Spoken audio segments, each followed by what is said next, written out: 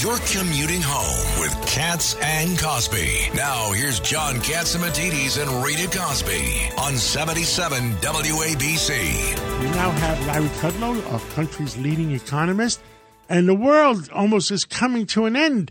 What happened in California today, Larry?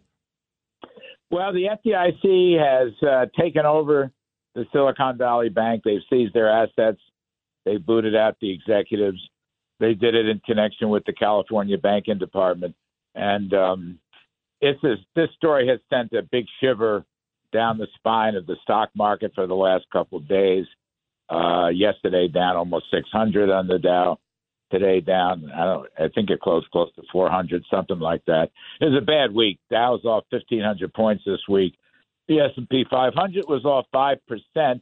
Add to all that, you're going to have more tightening interest rate hikes from the Federal Reserve. So it's an unhappy situation. And then add to that, Joe Biden and his Bernie Sanders, Elizabeth Powell socialist budget with a $5 trillion tax hike. You got to love that on individuals, corporations, small businesses, capital gains, wealth. If it moves, tax it and kill it. So high taxes, high interest rates, liquidity problem with the bank in California, Silicon Valley. Oh, my gosh, not the best week I can think of. Now, let me ask you, Larry, and I forget, and I think you might know, I thought that the FDIC or the government has said that all money market accounts were insured. At one point, is that not true anymore?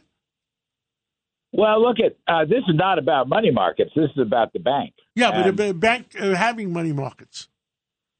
Because I understand that 93% of the deposits in that bank that they closed down was uninsured. Well, that's correct. Over 90%.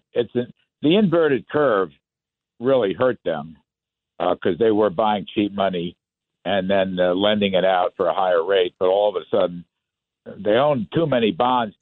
Look, I don't know the details. I mean, if a bank has a money market account, John, I don't think that's necessarily insured unless you're under 250,000 or whatever the right number is.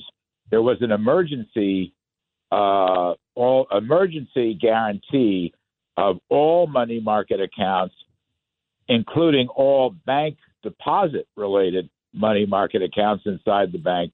But I don't think that's been in place since the crash of 2009. There's a lot of small regional banks that all of a sudden took real roller coaster rides today. Yeah, well, I think there's a lot of rumors around. I don't want to say I'm not mentioning another. any particular bank because I don't want to do that. But I just wanted to know the policy because at one point, either the Federal Reserve or the FDIC said that all money market accounts would be guaranteed because there was panic around, and otherwise we may resume panic. But John, I'm quite certain that guarantee on money market accounts, especially those inside the banks, that ended when the financial meltdown ended. I don't think that's been in place for quite some time. So you can't lean on that. Look, I don't know what the FDIC policy is going to be with respect to the depositors of the Silicon Valley Bank. I don't know. But I think the uninsured, and then like 95% of them were over the limit. So, I think you got a problem there. And that's why they seized it. So a lot of people lost a lot of money. I mean, there's no other way to say it. Well, sometimes you got to lose money in a capitalist system. I mean, I don't want to see guarantees because those kinds of guarantees would lead to what's called a moral hazard, and people would behave very badly and wouldn't care about managing liabilities and assets if they knew the government was going to bail them out every time. Yeah, but Larry, it's Richard Weinberg. I respectfully raise the question. It's not that these people did anything wrong. They deposited their money. So don't you think there's to be some political movement to have a bailout? It was always a speculative bank. Is that what it is? Yes. Yeah, I mean, look, it was the biggest lender to the Silicon Valley startups. It became a very famous bank institutionally. And by the way, it did a lot of good, but they managed their book very badly.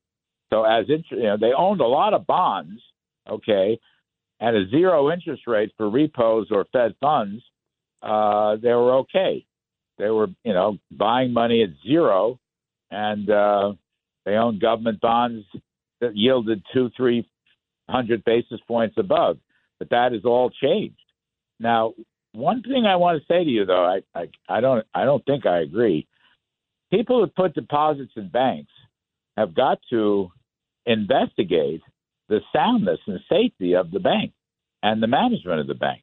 So yes, it is their fault. Yeah, although that's hard, to say I'm going to do. And Larry, this is Rita Cosby. I always love. Hang on a second. All you have to do is, if you're going to put your money in a bank, you're investing in the bank, and if you're going to put more than 200, I think the number is 250,000. You better read their income statement, and you better look at their balance sheet. Yeah, and by the way, my point is, Larry, it's hard for the average person. That's my point. Well, these are not average people. And that's my point. Exactly. You hit it on the head. It's not an average bank. Yeah. This is not an average. This is not a retail-oriented bank. This is a high-rolling institutional Silicon Valley startup bank. It's a different game. It's not like it's Citibank. Look, I don't think the large banks are in any trouble whatsoever. They're very well capitalized. Some would argue they're overcapitalized. I do agree with John. Some of the regional banks may become issues. I don't know that, and I don't really want to speculate on that. But this whole story is rock the market. But then again, how about $5 trillion in tax hikes, which won't go through? Yeah, it has to be the stupidest thing Larry, I've ever heard. 10 o'clock to 1 o'clock on WABCRadio.com, 770 on your dial at 10 o'clock Saturday morning, the number one show